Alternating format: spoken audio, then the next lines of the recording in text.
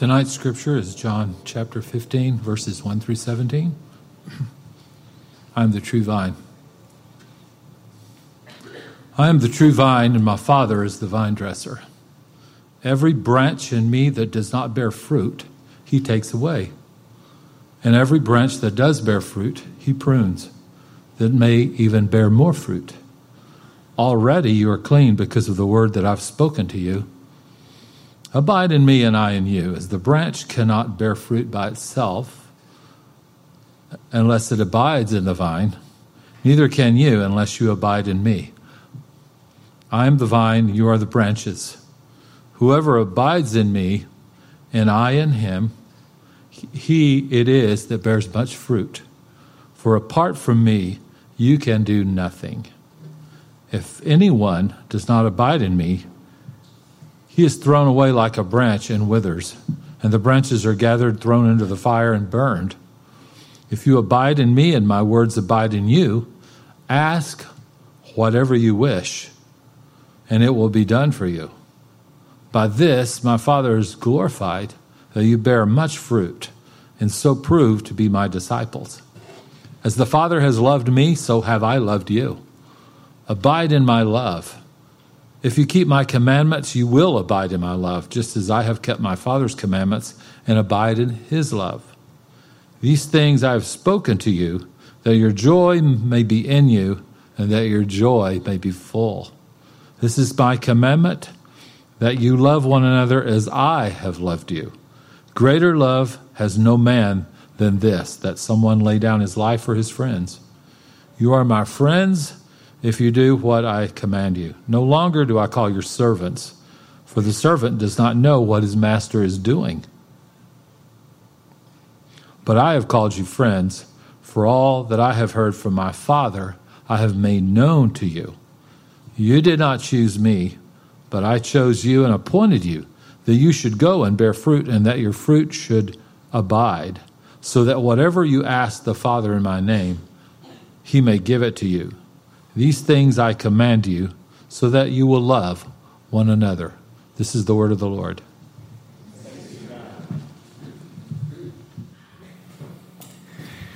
Well, thank you, Rick and Jennifer.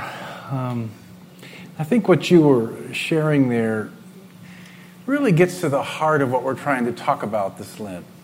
Not everybody should move downtown, but as they went through this season of spiritual transition and began to seek the Lord, began to abide in the Lord, began to draw near to the Lord, God began to give vision for their life, and they're following it. I really think that's a great picture of the Christian life. And I noticed too in Hope's prayer and then in several of our songs this theme of hope. And it just occurred to me that hope comes from having a vision. Hope comes from having a sense that you know why you're on the planet and what you're working towards. You have something to get out of bed for in the morning. And where do you find a vision like that? Well, you can go search for it. You can go take personality tests, and I suppose that's all helpful. But what we're trying to say this Lent is you abide and then you go. That whatever it looks like for you, as you learn how to nourish that life in the vine, the result will be vision. The result will be mission. The result will be calling. The result will be a life worth living, a dream worth pursuing. So maybe you could even just check in tonight about your own hope level. That struck me during Paige's prayer as we move towards the resurrection. How's your hope? Do you know where you're going? Do you have a dream? And if you're kind of conflicted about that, a good place to start is with abiding, with kind of digging back in, reconnecting to the vine. Well, we've been talking a lot about how to do that this Lent, and we've been talking about being in the Word, being in prayer, very individual spiritual disciplines, but there's also a corporate dimension to abiding that Christians practice over the centuries as a way to help them connect with the vine. And we've got a couple of things that we're going to offer this year that we've never done before in Holy Week. And Matt just did a tremendous job. That's our conference room, by the way. And Matt just did a tremendous job turning it into a chapel. And we have gotten permission to have the chapel like that Tuesday to Saturday during Holy Week. And Matt is found some wonderful artwork of the Stations of the Cross and the 7 stations Christ went through on the way to the cross. And historically, Christians have walked those in Jerusalem, but also in churches and in other places as a way of kind of identifying with the suffering and mission of Christ. And it's a rich spiritual practice. And so we're going to invite you to come in anytime you want, between all day long, to walk the stations. Matt is going to be recording a podcast, and that'll be available on our website. One of the things we're realizing is that we have a virtual congregation that's as big as the people that are here tonight. More people listen to the sermons online than come to church. I don't know what to do with that, other than give in. So we as a staff are thinking about how to use media more effectively to connect with our virtual congregation. So tonight we're going to look at verses 14 to 15.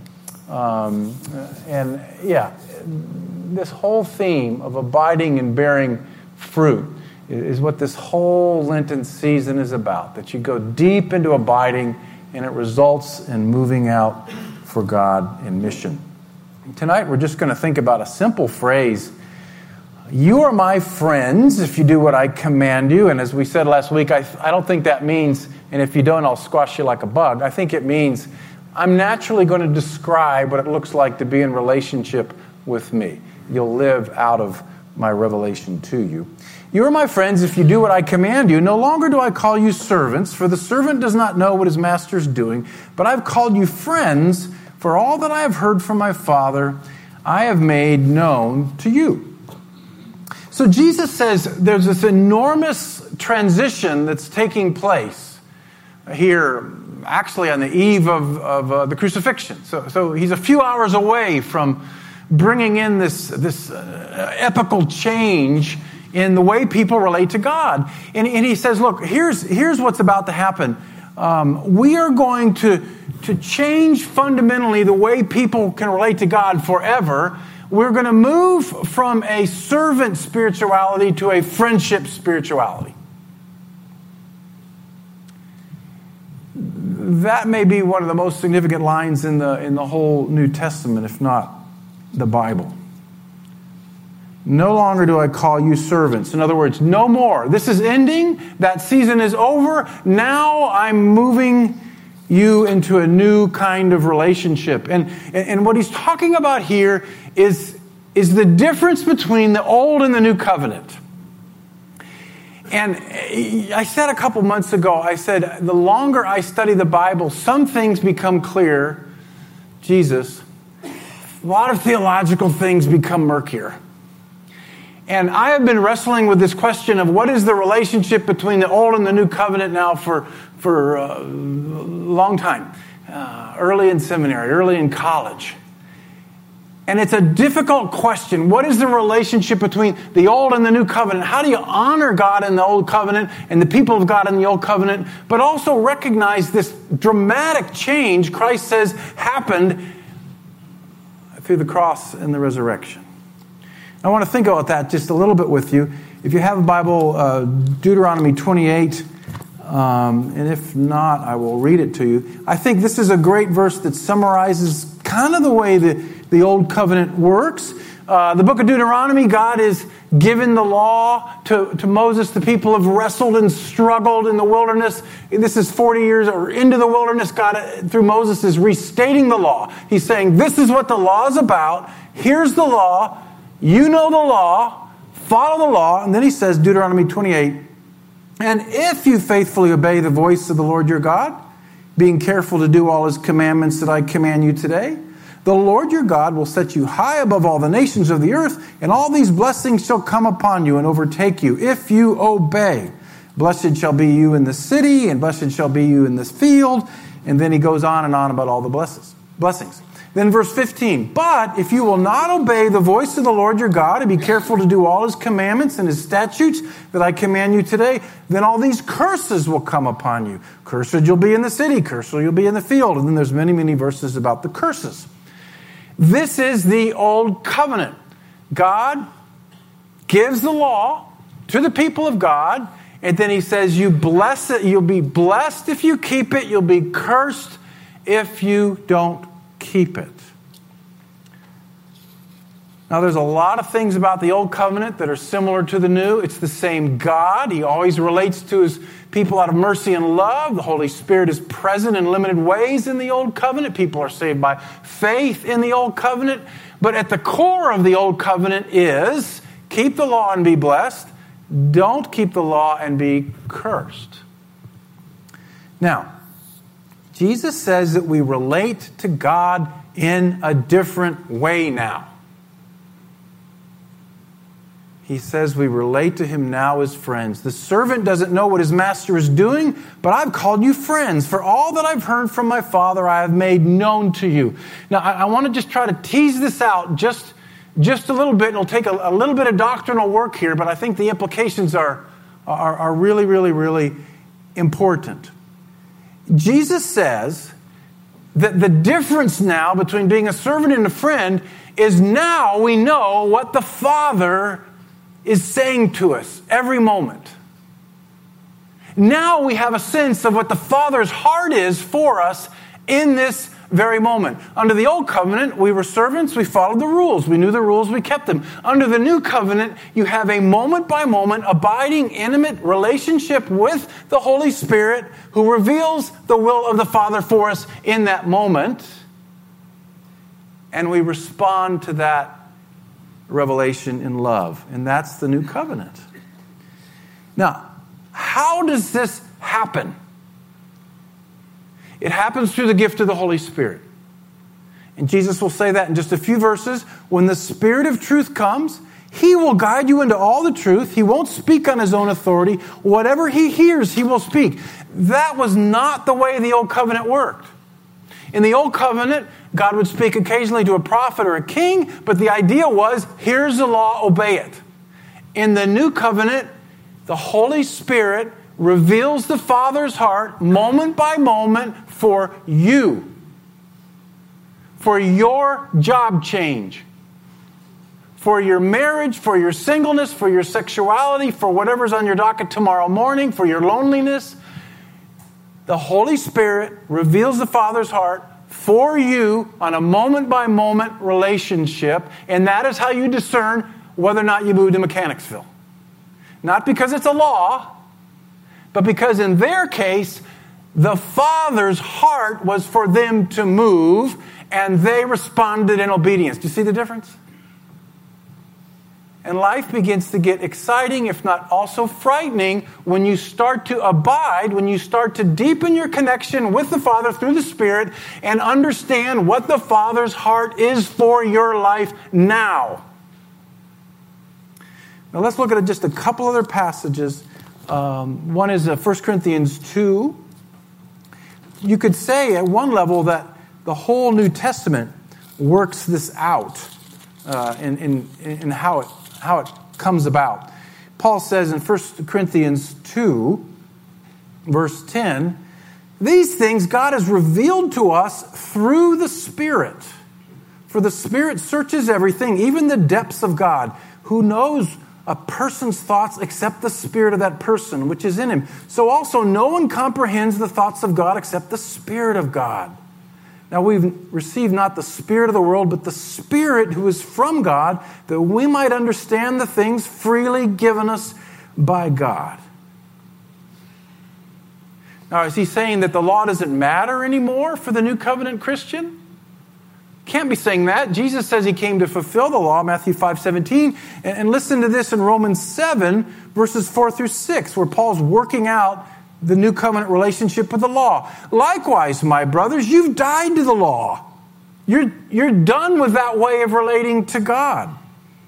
You've died to the law through the body of Christ so that you can belong to another, to him who's been raised from the dead, in order that we may bear fruit for God. For while we were living in the flesh, Our passions aroused by the law were at work on our members to bear fruit for death. But now we are released from the law, having died to that which held us captive, so that we serve not under the old written code, but in the new life of the Spirit. Not under the old written code, but under the new life of the Spirit. 2 Corinthians 3, we just did that one. 2 Corinthians 3, verse 6. Paul's talking about what it's been like for him to be a minister of the gospel. And he said, God has made us competent to be ministers of a new covenant, not of the letter, but of the Spirit. For the letter kills, but the Spirit gives life. And then one more. The whole book of Galatians is really about this. Galatians 4, Paul says, an heir, as long as he's a child, is no different from a slave. He's under guardians and managers until the date set by his father. In the same way, we also, when we were children, were enslaved to the elementary principles of the world. But when the fullness of time had come, God sent forth His Son, born of woman, born under the law, to redeem those who were under the law, so that we might receive adoption as sons. And because you are sons, God has sent the Spirit of His Son into our hearts, crying, Abba, Father. So you are no longer a slave, but a son. And if a son, then an heir to God. So the difference between being a dutiful servant of a loving master and an intimate friend of a loving Lord is the gift of the Spirit. The gift of the Spirit. Now, what I want to suggest to you is that a spirituality of servanthood and a spirituality of friendship are dramatically different. And Christians under the new covenant can move back and forth between the two of them. That's what the book of Galatians is about. And I put together a little slide and tried to talk a little bit about the difference between a servant spirituality and a friendship spirituality. And I want you to maybe think about which one are you living under. Servant spirituality is transactional. Okay, I'm keeping the rules. I'll be blessed. Friendship spirituality is I'm in love with this God. He's in love with me. Together we're healing the world. Servant spirituality, impose. Here are the laws. Do them. Friendship spirituality, release. God is in you. Christ is in you. The Spirit is in you. Let the Spirit release.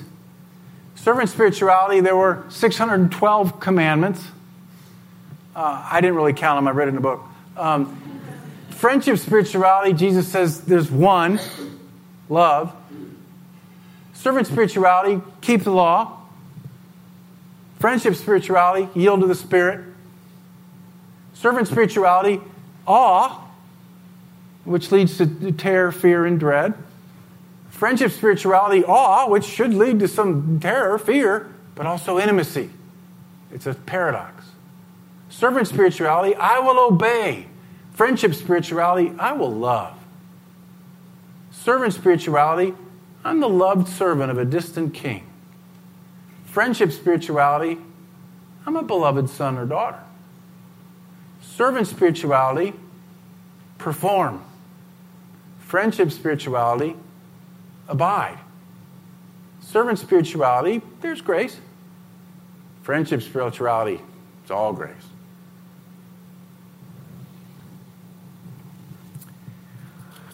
So which of those two are you more living in at the moment? And if truth be told, we go back and forth. And what I encourage you to do is start to be more curious to the state of your own soul and reactions and ask yourself, right now in this moment, am I living more as a servant or as a friend? And here are a couple of the symptoms that I wrote down. Maybe this is different for you. This is more what it looks like in my life. If I'm living more as a servant, I'm more prone to anxiety. I'm more prone to being depressed and fatigued, spiritually burned out. My faith can be fear-based and focused on getting it right. Spiritual practice bring a burden and a frustration. If I'm living at a friendship level, I see more of the fruits of the Spirit, the rest of the Spirit. I'm very concerned with listening to the Spirit. My life has this kind of natural rhythm of abiding and going. My focus is on love. The spiritual practices bring joy and life. So today, servant or friend? If you had to kind of put a little dot up on the screen, where are you? Where are you? Here's the hard part. If you're more on the servant side, I can't really give you 3 steps to move towards the friend side. I think it's more a posture of your heart. And my experience has been that the way God moves us from the servant side to the friend side is that He allows us to become spiritually exhausted or depressed or burned out or crash and burn. And it's then that we finally realize that we're living under the old covenant. We don't have the resources to do it, and we start moving towards an abiding life in the Holy Spirit. This is what breaks my heart so much in these conversations I keep having about deconstruction and reconstruction, which are wonderful, and I want to keep having them. What I find is a lot of people leave the church with great hurt, great anger, great frustration, great burnout, and they're done with the church. And what I perceive often is happening, at least at some level, not to get the church off the hook. A lot of times the church has done terrible things. But at some level, what I think also is happening spiritually is God is trying to move them from servant to friend. And He is trying to dismantle a religion, a religious system, to tear it down, to tear the altar down, so He can rebuild something different. So if you're in that place tonight and you're mad and you're angry and what about this doctrine and didn't the church abuse kids and doggone it and all of that, want to honor your anger, want to create space where you can share your anger, but I also want to suggest to you that your disillusionment with the institution of the church may be your salvation. It may be leading you into the real thing, which is not faith in an institution, but abiding in Jesus Christ. I asked permission from a friend to share this, and I'll end with this. He's had his own journey about all of this, and he said that he's been thinking a lot about the different ways to follow God, and he was in a prayer meeting recently, and some people were talking about an altar and the importance of sacrificing all to God, and he was thinking about, I need to make my life an altar. I need to sacrifice on that altar. And he was praying, and he said, I'm not a very mystical guy. I don't have many visions. But when I was saying, Lord, make me an altar, I want to be an altar, he had this vision of the altar being knocked away and a bench being put in its place. And the Lord was saying to him, you're my friend. I already sent my son to the altar. Let's talk. Let's pray.